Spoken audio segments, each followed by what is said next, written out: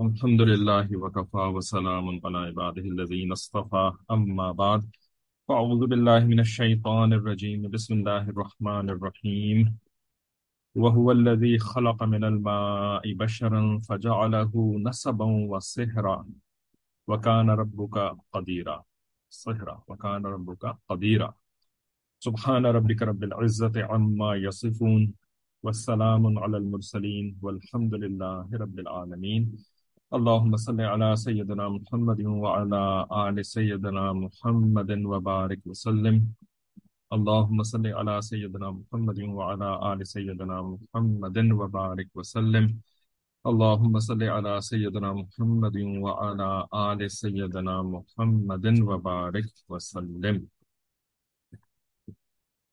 تو پچھلی جو کلاس تھی اس میں ہم نے مثالی خاوند کا ٹاپک مکمل پڑھ لیا تھا. تو اس وجہ سے آج جو ہے وہ ہم نے ایک نیا ٹاپک شروع کرنا تھا. کتاب تو وہی ہے ہماری مثالی مرد والی، جو ہمارے حضرت پیر ذوالفقار احمد نقشبندی دامت برکاتہم کے اعتکاف کے بیانات کے اوپر مشتمل ہے. تو اگلا ٹاپک جو شروع کرنا تھا تو اس کے بارے میں ذرا سوچ رہے تھے کہ کون سا ٹاپک ہونا چاہیے. تو ایک تو ذہن میں خیال آیا تھا کہ ہم نے ایک جم تو لگائی تھی. سب سے پہلے تو ہم نے اس کے اندر مثالی باپ کا ٹاپک پڑھا تھا، اور پھر اس کے بعد جو ہے وہ ہم نے مثالی بیٹا جو ترتیب کے حساب سے تھا اس کو چھوڑ کر کے مثالی خاوند کا ٹاپک شروع کر لیا تھا. اور نہ جانے کتنے اس کے اندر ہم نے مہینے لگائے ہیں. اب جب کہ وہ مکمل ہو گیا ہے، دل تو چاہ رہا تھا کہ اس کی ایک سمری بھی کر لی جائے ایک کلاس کے اندر، لیکن بہت آلریڈی بہت وقت اس کے اوپر لگا چکے ہیں. جس نے بات سمجھنی تھی یا سمجھنی ہے تو وہ اتنی ساری باتیں سن کر کے بھی یعنی اگر اس کو سمجھ میں نہیں آئی تو پھر جس نے نہیں سمجھنی ہوتی تو اس کو پھر نہیں سمجھنی، تو ہم کیا کر سکتے ہیں اس کا.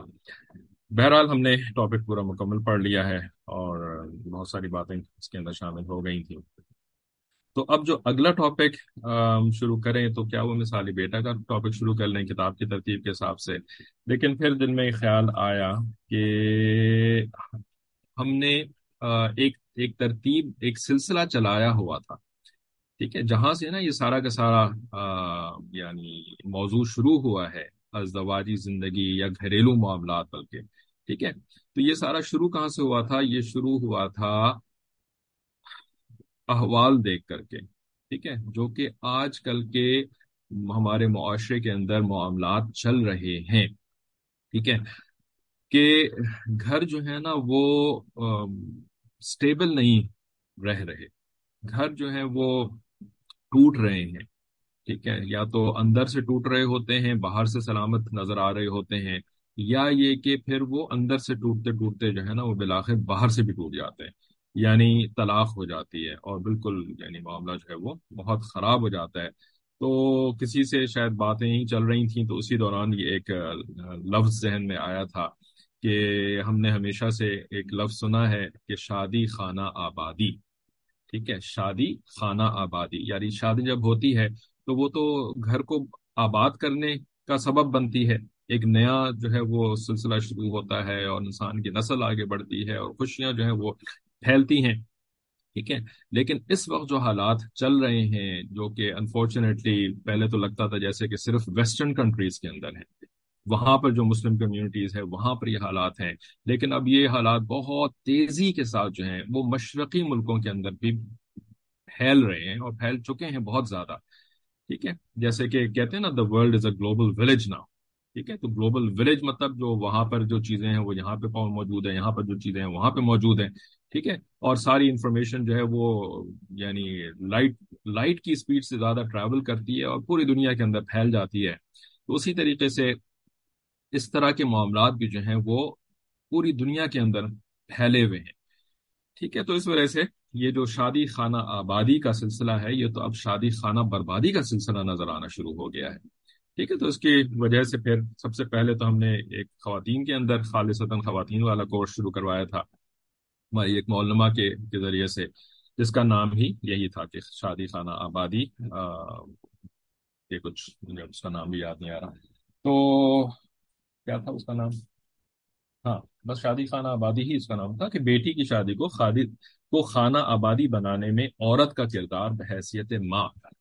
بیٹی کی شادی کو خانہ آبادی بنانے میں عورت کا کردار بحیثیت ماں. ٹھیک ہے، تو یہاں سے بات شروع ہوئی تھی. جب وہ مکمل ہو گیا تو اس کے بعد پھر اللہ نے دل میں ڈالا کہ ہمارے حضرت کی اتنی زبردست محنتیں ہیں اس ٹاپک کے اوپر، تو ہم اسی کو پھر آگے لے کر کے چلتے ہیں. تو مثالی مرد اور مثالی عورت کی پھر کتابیں اٹھائیں، اور ان میں سے پھر اسی کو گویا کہ حصہ دوم، حصہ سوم، ٹھیک ہے، پارٹ ٹو، پارٹ تھری. تو جو مثالی باپ کا ہم نے ٹاپک پڑھا تھا اس کتاب سے، مرد والی کتاب سے، تو یہ گویا کہ شادی خانہ، بیٹے کی شادی خانہ آبادی میں باپ کا کردار. ٹھیک ہے، بیٹی کی شادی خانہ آبادی میں باپ کا کردار. مثالی باپ کا ہم نے یہ ایک ایک یعنی سب ٹاپک، یا سمجھنے کے اس کا ایک الٹرنیٹو ٹائٹل جو ہے وہ یہ دیا ہم نے.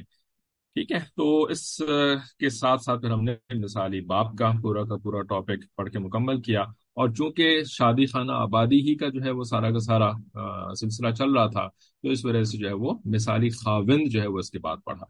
ٹھیک ہے، کہ جی اب جب شادی ہو گئی ہے نا، تو اس کے بعد پھر جو بیٹے صاحب ہیں جن کی اب شادی ہو چکی ہے، تو اب ان کو کیسے اپنے گھر کے اندر اپنی بیوی کے ساتھ رہنا چاہیے.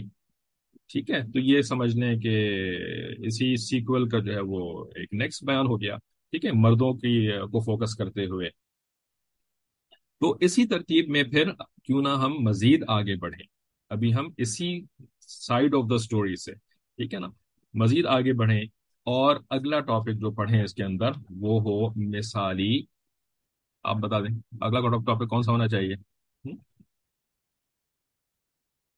بس کلاس کے اندر تھوڑا سا ہوتا ہے نا، آئی کیو کوئزز بھی ہوتے ہیں کچھ. تو اسی ترتیب میں اگلا ٹاپک پہ کون سا ہونا چاہیے تھا، یا کون سا ہونا چاہیے ہے، جو کہ آج شروع کریں؟ جی، جب تک میں کتاب میں تلاش کرتا ہوں. جی، ماشاء اللہ. ٹھیک ہے، مثالی سسر، سسر صاحب. ٹھیک ہے، کیونکہ سسر کا جو رول ہے نا، یہ بھی یعنی ایک اوپر والا رول ہے. باپ، یہ سسر کیا ہوتا ہے؟ یہ باپ ہی ہوتا ہے نا. ٹھیک ہے نا، بیٹے کا تو باپ ہوتا ہے نا، یہ سگا باپ، رائٹ. اور جو بہو ہوتی ہے تو اس کا بھی یہ لیگل سٹیٹس میں ایک باپ ہی ہوتا ہے. ٹھیک ہے، تو اس وجہ سے ارادہ یہ کیا ہے کہ آج جو ہے وہ مثالی سسر کا ٹاپک پڑھنا شروع کرتے ہیں. ٹھیک ہے، اب چونکہ ایک نیا ٹاپک شروع ہو رہا ہے اس کتاب میں سے، تو پھر تھوڑی سی جو ہماری تمہید ہوتی تھی کافی دنوں سے وہ ہم نے نہیں کری تھی، تو وہ بھی ہم دوبارہ سے کریں گے. کہ ہمارے دین نے ہمیں سکھایا، نبی علیہ الصلوۃ والسلام جو دین لے کر کے آئے انہوں نے ہمیں سکھایا کہ انما الاعمال بالنیات، کہ اعمال کا دار و مدار نیتوں کے اوپر ہے. ٹھیک ہے، اگر ہمارا کوئی عمل بغیر نیت کے ہوتا ہے تو وہ عمل ہی نہیں رہتا، بلکہ وہ فیل ہو جاتا ہے. فعل یعنی انگریزی والا فیل بھی ہو جاتا ہے، اور عربی والا فعل بھی ہو جاتا ہے، وہ عمل نہیں رہتا. ٹھیک ہے، تو جو ثواب ملتا ہے، جو فائدہ ہوتا ہے نا، وہ تو عمل کرنے پر ہوتا ہے. اور عمل وہ ہوتا ہے کہ جس کے اندر نیت ہوتی ہے. ٹھیک ہے، ورنہ بغیر نیت کے کام کرتے رہتے ہیں نا، تو اس سے جو ہے وہ زندگی انسان کی ضائع ہو جاتی ہے، وقت انسان کا ضائع ہو جاتا ہے. ٹھیک ہے، اور ہم اس دنیا کے اندر اتنی بڑی زندگی لے کر کے نہیں آئے کہ جس کا کہ ہم میجر پورشن جو ہے نا وہ بے نیتی کی وجہ سے ضائع کرتے پھریں. بھائی مختصر سی زندگی لے کر کے آئے ہیں، اسی کے اندر کرنا ہے جو کچھ بھی کرنا ہے. تو انما الاعمال بالنیات، سب سے پہلے اور سب سے ضروری چیز جو ہے وہ نیت ہوتی ہے. تو اس طرح کے اصلاحی ٹاپکس کو پڑھنے میں ہماری نیت کیا ہونی چاہیے؟ اپنی اصلاح، میری اصلاح. ٹھیک ہے، جو پڑھ رہا ہے وہ بھی اپنی اصلاح کی نیت سے پڑھ رہا ہو، پرائمری، اور جو سن رہا ہے وہ بھی پرائمریلی اپنی اصلاح کی نیت سے ان باتوں کو سنے. ٹھیک ہے نا، پرائمریلی یعنی ہو گیا ہے نا؟ اول ترجیح جو ہے وہ اپنی اصلاح ہونی چاہیے. دوسرے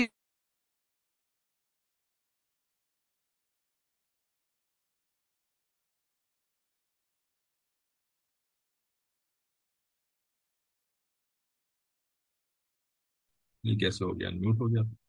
میوٹ ہو گیا تھا میرا، پتہ نہیں کب سے میوٹ ہوا ہے.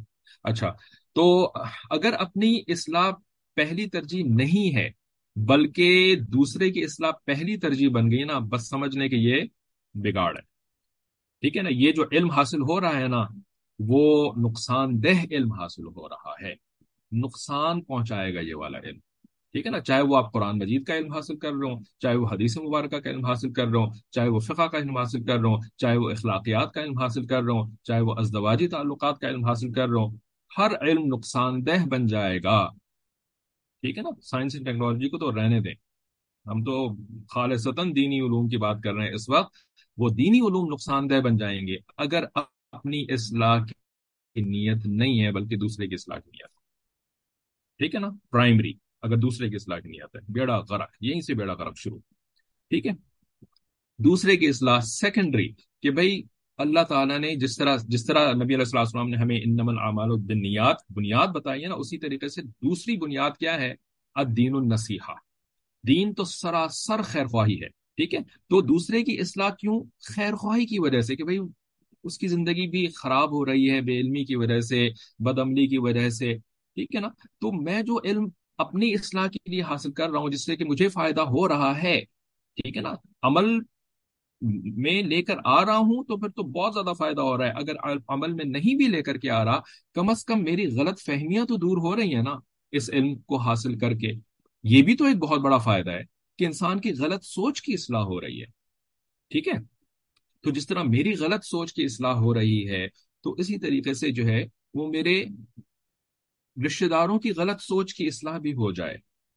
ٹھیک ہے نا، میرے دوست احباب کے، میرے ملنے جلنے والوں کی بھی غلط سوچ کی اصلاح ہو جائے. پھر اللہ تعالیٰ سے دعا بھی مانگتے ہیں کہ اللہ تعالیٰ غلط عمل کی اصلاح بھی فرما دیں. وہ دوسری بات ہے، وہ آگے کی بات ہے، پہلے غلط سوچ کی اصلاح سب سے ضروری ہوتی ہے.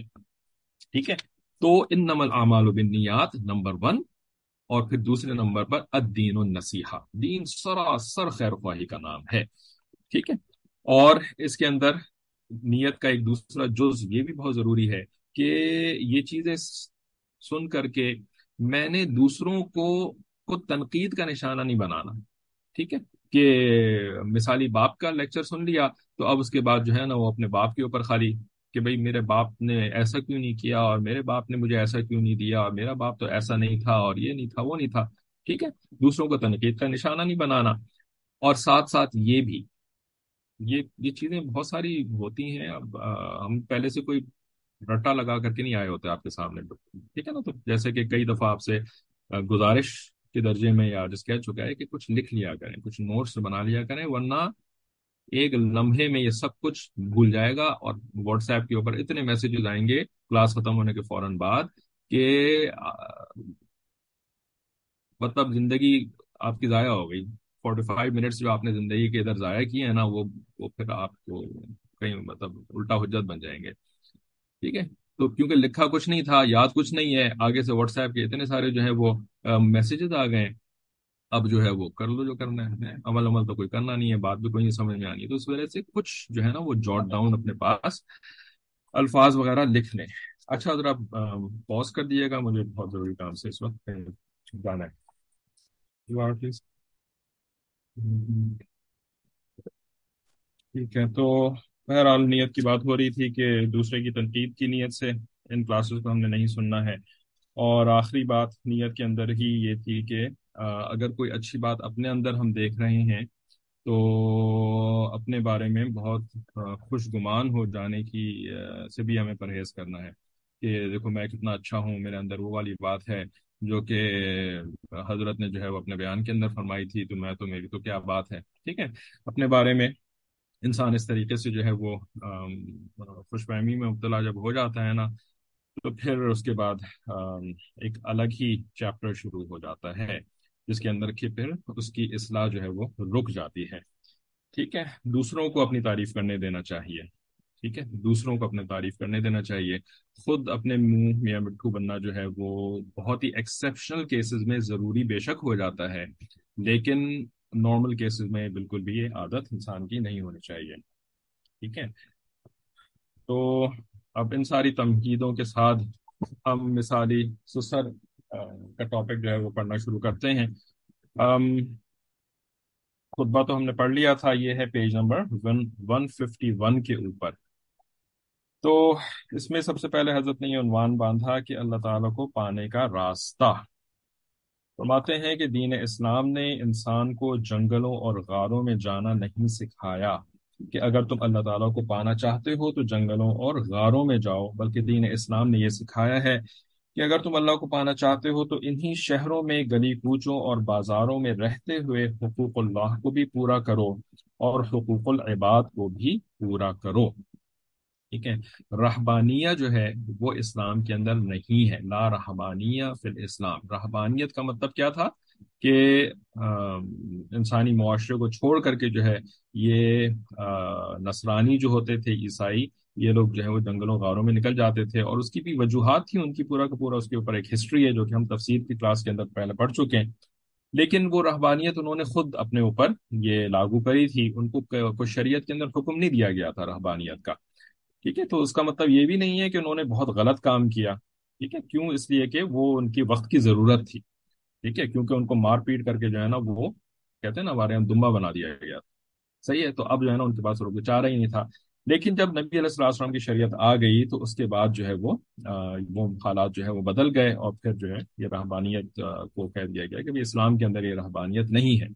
صحیح ہے، لیکن اب اس کا مطلب یہ نہیں ہے کہ کوئی اگر فتنے سے بچنے کے لیے اپنے گھر کا دروازہ بند کر کے بیٹھے تو یہ بھی رہبانیت ہے، یہ ہرگز نہیں ہے۔ ٹھیک ہے، یہ بھی نبی علیہ الصلوۃ والسلام نے فرمایا کہ یعنی ایک وقت آئے گا کہ جس کے اندر جو گھر کے اندر ہوگا نا وہی محفوظ رہے گا، جو باہر نکل کر کے سینہ چوڑا کر کے جو ہے نا وہ دندناتا ہوا لوگوں کی اصلاح کرنے کی کوشش کرے گا وہ نہیں بچے گا، فتنے سے نہیں بچے گا۔ ٹھیک ہے، یہ ساری تفصیلات ہیں، بہرحال یہ ٹاپک اس کا ہے نہیں، لیکن یہاں پہ حضرت جو ہے نا وہ بیسیکلی اس وجہ سے بات کر رہے ہیں کہ بھئی شادی کرنا اور گھر بسانا یہ ساری چیزیں جو ہے نا وہ ہمارے دین کا حصہ ہیں، نبیوں کی سنت ہے۔ تو ان کے ساتھ ہی ہمیں حقوق اللہ کو بھی پورا کرنا ہے اور حقوق العباد کو بھی پورا کرنا ہے۔ تو فرماتے ہیں کہ پھر تم اپنے رب کو پالو گے، لہذا جو بندہ حقوق اللہ کے ساتھ حقوق العباد بھی پورا کرے وہ اللہ تعالیٰ کا مقبول بندہ ہوتا ہے۔ ٹھیک ہے، تو امید ہے کہ یہ کوئی زیادہ تشریح طلب بات نہیں ہے، سب کو پتہ ہے کہ حقوق اللہ کے بعد جو ہے وہ حقوق العباد کی باری آتی ہے۔ حقوق العباد کے بارے میں ایک کنفیوژن یہ ہو جاتی ہے ہمیں کہ جو ہم نے حدیث مبارکہ کے اندر پڑھ لیا نا کہ حقوق اللہ تو اللہ تعالیٰ معاف کر دیں گے، لیکن حقوق العباد جو ہے نا وہ اللہ تعالیٰ معاف نہیں کریں گے، وہ بندوں سے معاف کرانے پڑیں گے۔ ٹھیک ہے، تو اس بات کو جو ہے وہ شیطان نے ایسے ایکسپلائٹ کیا کہ حقوق العباد، بھائی وہاں پہ معافی کی بات ہو رہی تھی، یہ کوئی تھوڑی بات ہو رہی تھی کہ حقوق العباد جو ہے وہ حقوق اللہ سے زیادہ اہم ہے۔ ٹھیک ہے نا، زیادہ اہم نہیں ہے حقوق العباد حقوق اللہ سے۔ حقوق اللہ جو ہیں وہ بہرحال پہلے نمبر پر آتے ہیں، بہرحال پہلے نمبر پر آتے ہیں، اور حقوق العباد جو ہے وہ دوسرے نمبر پر آتے ہیں۔ ٹھیک ہے نا، حقوق العباد کی خاطر حقوق اللہ کو سیکریفائز یا کمپرومائز نہیں کیا جا سکتا۔ ٹھیک ہے، لیکن ظاہر ہے کہ جب استاد حدیث پڑھ رہے ہیں، لیکن استاد کون ہے؟ استاد جو ہے وہ شیطان ہے نا۔ حدیث تو پڑھ رہے ہیں نبی علیہ الصلوۃ والسلام کی کتاب میں لکھی ہوئی، نبی علیہ الصلوۃ والسلام بطور استاد کے تو سامنے موجود نہیں ہے، وہ تو کتاب میں پڑھ رہے ہیں لکھی ہوئی حدیث، یا واٹس ایپ کے اوپر فون کے اوپر پڑھ رہے ہیں۔ استاد کون بن جاتا ہے؟ شیطان۔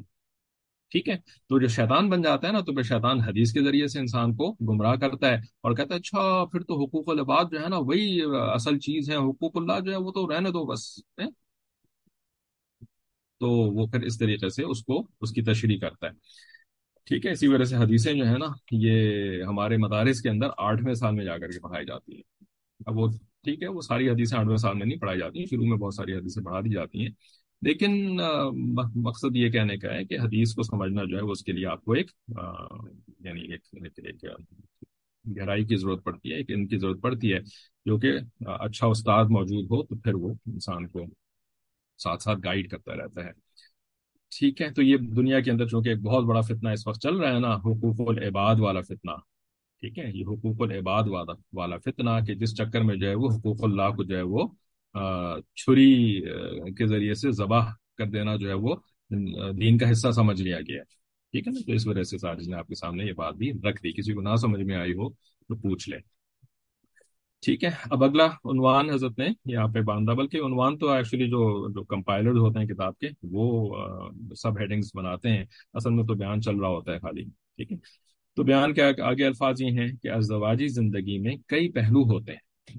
خاوند، بیوی، ساس، سسر سب ایک دوسرے کے ساتھ رہ رہے ہوتے ہیں، اس لیے مطابقت کبھی کبھی مشکل ہو جاتی ہے. مطابقت کا مطلب کہ ایک دوسرے کے ساتھ یعنی اچھے سے رہنا، اور جو ہے وہ کانفلکٹ کو ہمیشہ اوائڈ کر کے رہنا. رائٹ، یہ کبھی کبھی مشکل ہو جاتی ہے، کیونکہ وہی آپ نے محاورہ سنا ہوگا، ضرب المثل، کہ جہاں برتن ہوتے ہیں تو وہاں پر تو پھر بجتے ہیں، اور بجتے ہیں تو پھر آواز آتی ہے. ٹھیک ہے، تو ایسے ایسے ڈفرینٹ رولز آف لائف والے جب انسان رہتے ہیں ایک ہی چھت تلے اور ایک ہی جگہ کے اوپر، تو ایشوز تو ہوتے ہیں. سسر کہ وہ اپنے گھر میں سب کو محبت پیار سے رہنے کی تلقین کرتا رہے. ٹھیک ہے، ہر گھر میں خاوند کا ایک رول، کردار ہوتا ہے. ہر گھر میں خاوند کا ایک رول ہوتا ہے. بہو کے لیے ساس تو ایک مسئلہ ہے. ٹھیک ہے، یعنی یہ ایک ہے ایک یعنی لازم و ملزوم ٹائپ کی چیز کے ساس کے ساتھ جو ہے نا وہ گزارا بہو کا مشکل ہوتا ہے. ہر جگہ ایسا نہیں ہوتا، ایکسیپشنز آر آلویز دیئر، لیکن موسٹ آف دا کیسز میں انفارچونیٹلی ایسا ہوتا ہے. یہ ایک مستقل ٹاپک ہے جو کہ خواتین کی کلاس کے اندر چلے گا، مثالی ساس اور مثالی بہو والا انشاءاللہ. مگر تو فرماتے ہیں کہ بہو کے لیے ساس تو ایک مسئلہ ہے، مگر ساس کا شوہر جس کو سسر کہتے ہیں وہ گھر کا انچارج ہوتا ہے. ٹھیک ہے، یعنی جوائنٹ فیملی سسٹم کے اندر ایٹ لیسٹ بیٹا جو ہے وہ اسی چھت تلے رہ رہا ہے، تو ایک دم سے ایسا نہیں ہوتا کہ شادی جب ہو گئی بیٹے کی تو اس کے بعد جو ہے نا وہ ابا حضور جو ہیں وہ مسجد میں جا کر کے رہنا شروع ہو گئے، یا کسی خانقاہ میں جا کر کے وہ اعتکاف میں بیٹھ گئے، اور بیٹا صاحب جو ہے نا وہ انچارج بن گیا. ایسا تو نہیں ہوتا نا. ٹھیک ہے، کچھ عقلمند ساسوں کے بارے میں البتہ سنا کہ جب انہوں نے اپنے بیٹے کی شادی کر دی نا، تو وہ گھر کی جو ساری چابیاں تھیں نا، یعنی ٹریڈیشنل گھر جو ہوتے تھے حویلی ٹائپ کے، جن کے اندر جو ہے وہ چابیاں جو ہے وہ ہر جگہ لگی ہوتی تھیں، اور وہ ان کا ایک گچھا ہوتا تھا جو ساس کے پاس رہتا تھا، تو ان ساس صاحبہ نے جو ہے نا وہ چابیوں کا گچھا جو ہے وہ اپنے بہو کے حوالے کیا، اور جو ہے وہ مصلح سنبھال لیا. اب جو ہے وہ انہوں نے اللہ اللہ عبادت کرنی شروع کر دی. ٹھیک ہے، تو لیکن یہ کتابوں کی لکھی ہوئی باتیں ہوتی ہیں، یہ پریکٹیکلی ایسا نہ تو اب ممکن ہے، اور جب ہوتا بھی تھا نا تو وہ بھی بس اوپر اوپر سے واقعی ایسا ہو رہا ہوتا تھا. اصل میں ایسا نہیں ہو رہا ہوتا کہ وہ مسلح سے پر اب ہٹ ہی نہیں رہی ہیں، ہے نا، اور یہ جو ہے وہ سارا کا سارا گھر ان کے حوالے کر دیا گیا ہے. ایسا یعنی ہوتا نہیں ہے. بہرحال تو سسر کے ساتھ تو ایسا اور بھی نہیں ہوتا کہ سسر صاحب جو ہے بیٹے کو حوالے کریں اپنا سب کچھ، اور اس کے بعد مسجد سنبھال لیں. تو اس کی یہ ذمہ داری بنتی ہے کہ وہ اپنے گھر میں اپنے بیٹے کو بھی نیکی کی تعلیم دے، اور اپنی بہو کو بھی نیکی کی تعلیم دے. اگر گھر میں کوئی اونچ نیچ ہونے لگے تو بہو اور اس کی ساس یعنی اپنی بیوی کو سمجھانا اس کی ذمہ داری ہوتی ہے. ٹھیک ہے، تو یہ ایک بہت ہی یعنی ذمہ دارانہ رول ہوتا ہے کہ اب جو ہے وہ صرف اپنی بیوی کو نہیں سنبھالنا بلکہ بیٹے کی بیوی کو بھی سنبھالنا ہے. رائٹ، کہ بیٹے صاحب جو ہے نا وہ کوئی ایسی حرکت نہ کر جائیں کہ جس کی وجہ سے ان کا گھر تباہ ہو جائے. پہلے جب صرف خاوند تھے یہ، تو ان کو جو ہے وہ ایک خاتون کو سنبھالنا ہوتا تھا. ٹھیک ہے نا، کہ میں کوئی ایسی حرکت نہ کر دوں، کر جاؤں ان خاتون کے ساتھ، یا وہ خاتون جو ہے وہ کوئی ایسی حرکت نہ کر جائیں کہ جس کی وجہ سے شادی جو ہے وہ خانہ بربادی بن جائے. اب جو ہے وہ دو گھروں کو سنبھالنا ہے. اگر ایک بیٹا ہے تو، اگر دو بیٹے ہیں تو پھر تو ماشاء اللہ تین گھروں کو سنبھالنا ہے. تین بیٹے ہیں تو چار گھروں کو سنبھالنا ہے. ٹھیک ہے، تو اس طریقے سے جو ہے نا مرد صاحب جو ہے نا جو کہ بڑے قوام بنتے ہیں، ہے نا، جن کو قوامون علی النساء اللہ تعالیٰ نے سرٹیفکیٹ دے دیا ہے، لیکن ان کی گردن جو ہے نا وہ قوام کے ساتھ ساتھ جو ہے وہ مزید سے مزید پھنستی چلی جاتی ہے. ٹھیک ہے، کیونکہ مینیجر کا جب رپورٹیز کی تعداد بڑھتی جاتی ہے، اس کے جو ہے وہ ڈپارٹمنٹ کا سائز بڑھتا چلا جاتا ہے، تو ساتھ ساتھ جو ہے نا پھر اس کی ذمہ داریاں بھی بڑھتی چلی جاتی ہیں، اور اس کی جو ہے وہ جو مسئولیت، ٹھیک ہے، مسئولیت بھی بڑھتی چلی جاتی ہے. ٹھیک ہے، تو لیکن جو مسئولیت کو سمجھے اور جس نے جو ہے وہ مینج کرنا سیکھا ہو، مینجمنٹ ٹریننگ وغیرہ کچھ حاصل کری ہو، تو وہی بندہ بندہ مینج کرے گا نا. جس نے ٹریننگ ہی کوئی حاصل نہیں کری تو پھر وہ کیا کرے گا اس کے بعد پھر. صحیح ہے. تو یہ ہو گئی گھریلو زندگی میں سسر کا کردار کی تمہید. کسی میں کوئی سوال یا کامنٹ ہو تو وہ چیٹ ونڈو کے اوپر لکھ دیجئے. اچھا، اب جو ہے وہ حضرت نے سسر کی 5 اقسام، ٹھیک ہے، 5 types of father in law, بڑے انٹرسٹنگ ٹائپس باندھ دیے ہیں یہاں پہ. تو فرماتے ہیں کہ ریسرچ سے پتا چلتا ہے کہ سسر 5 قسم کے ہوتے ہیں. قدرتاً آج صبح جو ہے وہ خواتین کی کلاس کے اندر بھی یہ ٹاپک، یہ جو لفظ ہے نا ریسرچ، اس کے اوپر تھوڑی بات ہوئی ہے کہ جب یہ لفظ ریسرچ استعمال کیا جاتا ہے نا، تو اس سے مراد جو ہے وہ مولوی صاحب کی ریسرچ نہیں ہوتی. ٹھیک ہے، علماء کرام کی، مشائخ کی تحقیق جو ہے نا وہ مراد نہیں ہوتی، بلکہ یہ لفظ جو ہے نا وہ استعمال کیا جاتا ہے جب غیر مسلموں کی تحقیق کا ذکر کیا جا رہا ہو، جس میں سے کہ اس دور کے اندر جو دنیا کے اوپر غالب غیر مسلم ہے، یعنی ویسٹرن ورلڈ. ٹھیک ہے، تو ویسٹرن ورلڈ اور ویسٹرن یونیورسٹیز یا ویسٹرن سوسائٹی، وہاں پر جو ریسرچ کی گئی ہے نا وہی مراد ہے یہاں پر. ٹھیک ہے. تو جیسے کہ اس پوری کی پوری کتاب کا یا اس پورے سلسلہ بیانات کا یہ مزاج ہے کہ حضرت نے یہاں پر ویسٹرن ریسرچز کو جو ہے وہ زیادہ کوٹ کیا ہے. اس سے پہلے جو ہے وہ ایسٹرن باتیں جو ہے وہ زیادہ کیا کرتے تھے، لیکن اس کے اندر ہے اب اس کے بھائی اب آپ اس طرح نہیں مانتے تو اس طرح مان لیں. مولویوں کی نہیں مانتے تو بھائی کافروں کی مان لیں، جو کہ مولویوں کی ہی والی بات کر رہے ہیں. تو بات تو مانے نا کم از کم، چاہے جیسے بھی مانے لیکن مانے تو نا کم از کم. ٹھیک ہے، تو اس نیت سے پھر ویسٹرن ریسرچ اس کو بھی خوب اچھے طریقے سے یہاں پہ کوٹ کیا ہوا ہے. ٹھیک ہے. اور مقصد یہاں پہ یہ بالکل بھی نہیں ہے کہ آپ جو ہے نا وہ اپنے نبی علیہ الصلوۃ والسلام اور اپنے علماء اور مشائخ کو جو ہے وہ اب بھول جائیں اور سارا کا سارا جو ہے نا وہ دنیا کو اور زندگی کو سمجھنے کے لیے ویسٹرن ریسرچز ہی کو، کیونکہ جی حضرت نے ویسٹرن ریسرچز کا ذکر کیا تھا تو اس وجہ سے اب تو میں دنیا کو ویسٹرن ریسرچز کی نظر سے ہی دیکھوں گا. ٹھیک ہے نا. ابھی پچھلے دنوں ایک بھائی سے بات ہو رہی تھی، پتہ نہیں کلاس میں ہے کہ نہیں ہے، کہ وہ جو ہے نا وہ ہمیں بتانے لگے کہ جی میں نے ایک کتاب پڑھی تھی، اس کتاب کے اندر یہ لکھا ہوا تھا کہ جو جو جو انسان ہوتا ہے تو اس کی جو ہے وہ ایک نیچرل نیڈز ہوتی ہیں اور یہ ہوتی ہیں وہ ہوتی ہیں، اس کو یہ چیز چاہیے ہوتی ہے وہ چیز چاہیے ہوتی ہے، تو کیا ایسا ہے اور کیا ویسا ہے. میں نے ان کو کہا بھائی اللہ کے بندے، تم ایک ایسے شخص سے زندگی کو سمجھنے کی کوشش کر رہے ہو جو کہ اس زندگی کو جو بنانے والا ہے اسی کو نہیں مانتا. ٹھیک ہے. جو اس زندگی کا بنانے والا ہے، وہ جس کی تم کتاب پڑھ رہے ہو زندگی کو سمجھنے کے لیے، وہ تو اس بنانے والے کو نہیں مانتا. بنانے والے نے جو سارا کا سارا علم اس دنیا کے اندر بھیجا ہے وہ اس کو نہیں مانتا، یعنی رسول کو نہیں مانتا. ٹھیک ہے نا. تو اس کی جو بھی عقل سمجھ ہے جس کی بنیاد پر اس نے کتابیں لکھی ہیں، یا تو وہ ہوگی غلط، یا تو وہ غلط ہوگی، یا اگر غلط نہیں بھی ہوگی کچھ اس کے اندر صحیح باتیں ہوں گی بھی، تو وہ بھی تو پھر جس کو انگریزی میں کہتے ہیں ہاف کوکڈ، رائٹ، یعنی کچی پکی، کچی پکی وہ کس قسم کی چیز ہوگی.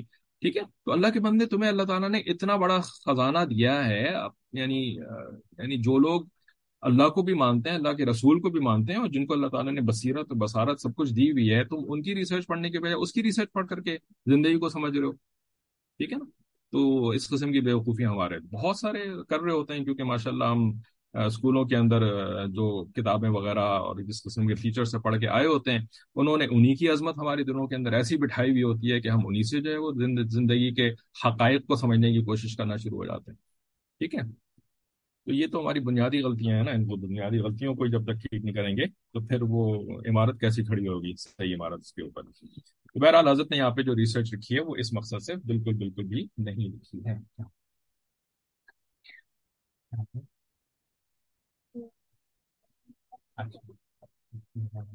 یہ سبزی کی کلاس میں بہت ٹائم ہے، 5 منٹ لیکن ابو کو ایسے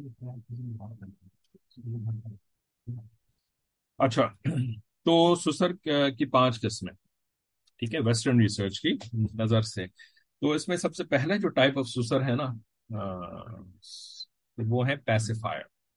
پیسیفائر. تو فرماتے ہیں کہ سب سے پہلی قسم ہے پیسیفائر. پیسیفائر کہتے ہیں بچے کی چوسنی کو، بچے کی چوسنی کو، جس کو پاکستان میں جو ہے وہ نپل کا لفظ بھی دے دیا گیا ہے. ٹھیک ہے. تو بچے کی چوسنی کو پیسیفائر کہتے ہیں. جب بچہ فارغ ہوتا ہے تو وہ چاہتا ہے کہ میرے منہ میں چوسنی آ جائے. ٹھیک ہے، جب وہ رو دھو کر کے فارغ ہوتا ہے، یا جب روتا ہے تو اس کے منہ میں چوسنی ڈال دیں تو وہ رونا بند کر دیتا ہے، تو پھر وہ آرام سے اس کو چوستا رہتا ہے اور چپ رہتا ہے۔ تو یہ سسر جو ہے یہ اپنی بیوی اور بہو کے درمیان مصالحت کرنے والا ہوتا ہے، بیوی کو بھی سمجھاتا ہے، بہو کو بھی سمجھاتا ہے، اور مسئلوں کو ساتھ ساتھ حل کرتا رہتا ہے۔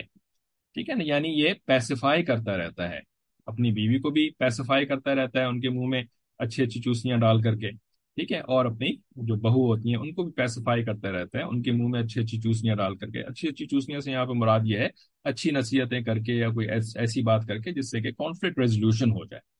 ٹھیک ہے، تو یہ سمجھداری کا کام کرتا ہے جو ایک مرد کو کرنا چاہیے۔ یعنی یہ پیسیفائر کے لفظ سے تو بڑا ایک نیگیٹو کونوٹیشن ذہن میں آتا ہے، لیکن یہ کرنے کا کام ہے جو کہ ایک مرد کو گھر کے اندر کرنا چاہیے، کیونکہ جیسے پیچھے ہم آپ کو سیاست بھی سمجھا چکے ہیں نا کہ اصل میں سیاست کا مقصد کیا ہوتا ہے؟ People management and resource management, and people are the biggest resource.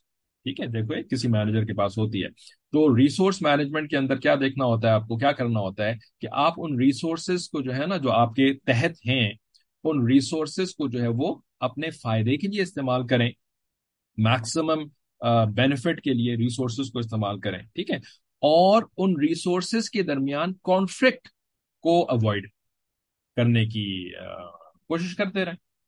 ٹھیک ہے نا، یہی سیاست ہوتی ہے، یہی سیاست ہوتی ہے۔ ٹھیک ہے، اور نبیوں کو جو اللہ تعالیٰ نے دنیا کے اندر بھیجا، تو وہ سیاست was part of their job, سیاست was part of their job. ٹھیک ہے، اب ظاہر ہے چونکہ اب جو علماء کرام ہمارے معاشرے کے اندر رہتے ہیں، تو ان سے تو ہم نے نبیوں والا رول واپس لے لیا۔ ٹھیک ہے نا، ان کو تو اب ہم جو ہے نا وہ، یعنی ہم نے ان کو اپنے معاشرے کے اندر سائڈ پہ لگایا ہوا ہے۔ ٹھیک ہے، نبی کا رول تو سب سے، یعنی جو جو اہم رول ہوتا ہے، سب سے بڑا رول ہوتا ہے، سب سے جو ہے وہ اوپر والا رول ہوتا ہے، وہ ہوتا ہے نا نبی کا رول۔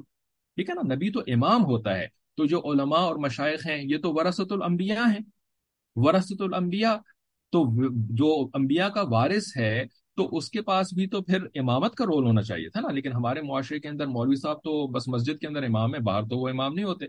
تو اس وجہ سے اب جو ہمارے علماء ایون سیاست میں بھی ہیں نا، ٹھیک ہے نا، جو ہمارے علماء سیاست میں بھی ہیں، وہ علماء بھی اپنی غلطی نہیں، ہماری غلطی کی وجہ سے وہ جو سیاست کر رہے ہیں نا، وہ اصل میں نبیوں والی سیاست نہیں ہے، وہ نبیوں والی سیاست نہیں ہے، کیونکہ نبیوں والی سیاست تو اوپر بیٹھ کر کے کی جاتی ہے۔ یہ تو بیچارے جو ہے وہ آئین کے اندر اسلامی جو شقیں ہیں ان کی حفاظت کی سیاست کر رہے ہیں، رائٹ، کہ کوئی جو ہے نا وہ چوری چھپے اور اپنے کیا کہتے ہیں غداری اور جو ہے وہ اپنے سازشوں کے ذریعے سے کانسٹیٹیوشن کو چینج نہ کر دے جا کر کے اسمبلی میں۔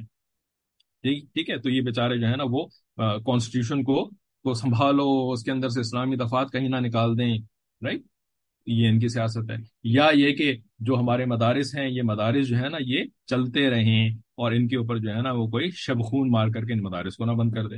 تو اس وجہ سے جو ہے وہ اسمبلی کے اندر بیٹھ کر کے جو ہے وہ مدارس کے حقوق کی جو ہے وہ دکھاتے رہتے ہیں کہ ہاں بھائی ہم بند نہیں ہونے دیں گے، ہم یہ نہیں ہونے دیں گے، ہم وہ نہیں ہونے دیں گے۔ ٹھیک ہے نا، تو ہم کہتے ہیں کہ جی یہ سیاست کر رہے ہیں، تو بھائی بے شک سیاست تو وہ کر رہے ہیں، ٹھیک ہے نا، لیکن وہ سیاست وہ نہیں ہے جو کہ نبیوں والی سیاست ہے۔ نبیوں والی سیاست اوپر بیٹھ کر کے ہونی تھی، یہ تو بیچارے ہماری دنیا پرستی کی وجہ سے، کیونکہ ان کے جو عوام ہیں وہ جو ہے وہ دنیا کی محبت کے اندر گرفتار ہیں، رائٹ، ہم عوام الناس ہم دنیا کی محبت میں گرفتار ہیں، ہم جو ہے وہ نہ دین کو پہلی اہمیت دیتے ہیں، نہ دین والوں کو پہلی اہمیت دیتے ہیں۔ تو علماء کا قصور نہیں ہے کہ وہ نبیوں والی سیاست نہیں کر رہے، یہ ہمارا قصور ہے کہ وہ نبیوں والی سیاست نہیں کر رہے۔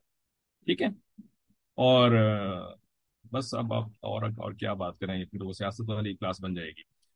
تو سیاست تو بھائی گھر کے اندر بھی ہوتی ہے، ٹھیک ہے نا، کیونکہ گھر میں بھی اللہ تعالیٰ نے جو مینیجر ہوتا ہے اس کو ریسورسز دی ہوتی ہیں، اور وہ ریسورسز کو اس نے بھی ویسے ہی کرنا ہوتا ہے۔ اور سیاست جو ہے وہ کسی بھی لیول پہ آپ چلے جائیں، چاہے ملک کا لیول ہے، آپ کی ریاست ہے، تو اس ریاست کے اندر بھی آپ کو سیاست کرنی ہے۔ اور نبیوں کو اللہ تعالیٰ نے جب ریاست دی ہوتی ہے دنیا کے اندر، تو وہ ریاست لیول کے اوپر سیاست کر رہے ہوتے ہیں۔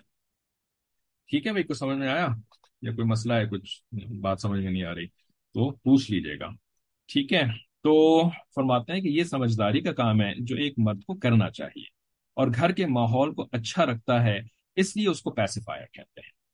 ٹھیک ہے، he tries to maintain harmony in family, ٹھیک ہے، وہ گھر والوں کے درمیان ہم آہنگی پیدا کرنے کی کوشش کرتا ہے. ٹھیک ہے. تو یہ یعنی سب سے پہلے بہترین شوہر کا ہی میرے خیال میں ذکر کیا ہوا ہے یہاں پہ. باقی جو شوہر ہیں وہ تو بہترین شوہر، سوری، جو باقی سسر ہیں 5 ٹائپس میں سے، تو میرا خیال ہے ان میں سے اور کوئی تو آئیڈیل سسر نہیں کہلائے گا. یہ پہلا والا ہی جو ہے نا یہ آئیڈیل سسر ہے. ٹھیک ہے. لیکن یاد رکھیں کہ یہ جو پیسیفائنگ کا جو کام ہے یا نصیحتوں والا کام ہے نا، یہ سسر بننے کے بعد اگر آپ سیکھنا شروع کریں گے نا تو پھر کر نہیں پائیں گے. ٹھیک ہے. آپ لوگوں میں سے پتہ نہیں کتنے سسر بن چکے ہیں، میرا نہیں خیال کہ زیادہ تر سسر جو ہیں وہ یہ کلاس لیتے ہوں گے. تو ابھی تو آپ لوگ جو ہے نا وہ سسر بننے کی ٹریننگ کے فیز کے اندر ہیں زیادہ تر آپ میں سے. ٹھیک ہے. تو اس وقت اگر آپ نے سیکھ لیا نا یہ باتیں، تب جو ہے وہ آپ پیسیفائر یا اچھا سسر بن سکیں گے. اور اگر ابھی نہیں سیکھا نا تو پھر کیا ہوگا، پھر یہ ہوگا کہ آپ جو ہے نا وہ اس وقت اگر آپ کو کچھ توفیق مل بھی گئی، ٹھیک ہے نا، اگر اس وقت توفیق مل بھی گئی کہ نصیحت کی باتیں کرنا ہے اور پیسیفائی کا کام کرنا ہے، تو اس وقت جو ہے نا وہ آپ صرف تھیوری رٹ رہے ہوں گے، اور لوگوں کے سامنے جو ہے نا وہ بہو کو بھی تھیوری سنا رہے ہوں گے، بیگم کو بھی تھیوری سنا رہے ہوں گے، لیکن اس تھیوری کا کوئی فائدہ نہیں ہوگا. اس تھیوری کا کسی کو کوئی فائدہ نہیں ہوگا. پیسیفائنگ کی آپ کی ساری کوششیں جو ہے نا وہ صرف اور صرف آپ کی فرسٹریشن کا سبب بن رہی، صرف فرسٹریشن کا سبب بن رہی ہوں گی، اس لیے کہ آپ نے خود کبھی ان باتوں کے اوپر عمل نہیں کیا تھا. ٹھیک ہے نا. خود جو ہے یہ باتیں جو ہے جس عمر میں آپ کو سیکھنی چاہیے تھی وہ آپ نے سیکھی نہیں تھی. اب آپ جو ہے وہ سمجھ رہے ہیں کہ سب کو آپ کی سننی چاہیے، سب کو آپ کی نصیحت کو جو ہے وہ کانوں کو کھول کر کے سننا چاہیے اور آپ کی نصیحت پہ عمل کرنا چاہیے. اب کوئی فائدہ نہیں ہے اس نصیحت بننے میں. کرتے رہیں بے شک، ٹھیک ہے نا، کرتے رہیں اللہ تعالیٰ سے اپنے غلطیوں کی کوتاہیوں کی معافی مانگ کر کے. اگر کریں گے تو ہو سکتا ہے اللہ تعالیٰ بات کے اندر اثر ڈال بھی دے. ٹھیک ہے. لیکن یہ طریقہ ہے نہیں. ٹھیک ہے جی. تو اگرچہ کہ آپ ابھی سسر بنے نہیں ہیں، تو ہم پھر بھی آپ کو مثالی سسر کے جو ٹاپک اس وقت پڑھا رہے ہیں نا وہ اس لیے کہ ابھی سیکھنا ہے، یہ وقت ہے سیکھنے کا. ٹھیک ہے. اپنے سسر کے اوپر جو ہے وہ انگلیاں اٹھانے کے لیے آپ کو نہیں سکھا رہے وہ، کیونکہ وہ جس کی بھی شادی ہوئی ہوئی ہے تو اللہ کرے ان سب کے سسر صاحب جو ہے وہ زندہ ہوں. تو ہم یہ نہیں چاہتے کہ اب جو ہے نا وہ آپ کے پاس سسر کے اوپر فائر کرنے کے لیے ایمیونیشن اکٹھا ہو جائے اور آپ جا کر کے پھر ان کے اوپر فائرنگ کرنا شروع کر دیں. یا بیگم صاحب اور سسر کے پاس اگر آپ نہیں بھی فائرنگ کر رہے، بیگم صاحب بھی فائرنگ کرنا شروع کر دیں کہ تمہارا باپ تو ایسا نہیں ہے، تمہارے ابو ایسے نہیں ہے، تمہارے ابو کو تو یہ نہیں آتا، تمہارے ابو نے یہ نہیں سیکھا، تمہارے ابو نے وہ نہیں سیکھا. ٹھیک ہے نا. یاد رکھیں کہ اگر یہ کریں گے تو اللہ کے نزدیک جو ہے نا پھر وہ محبوب انسان نہیں بن سکیں گے بلکہ مبغوض انسان بن جائیں گے، اور یہ گھاٹے کا سودا ہے انسان کے لیے. ٹھیک ہے جی. کوئی سوال اگر ہے تو ابھی پوچھ سکتے ہیں، ورنہ ہم کلاس ختم کر دیتے ہیں، ٹائم مکمل ہو چکا ہے.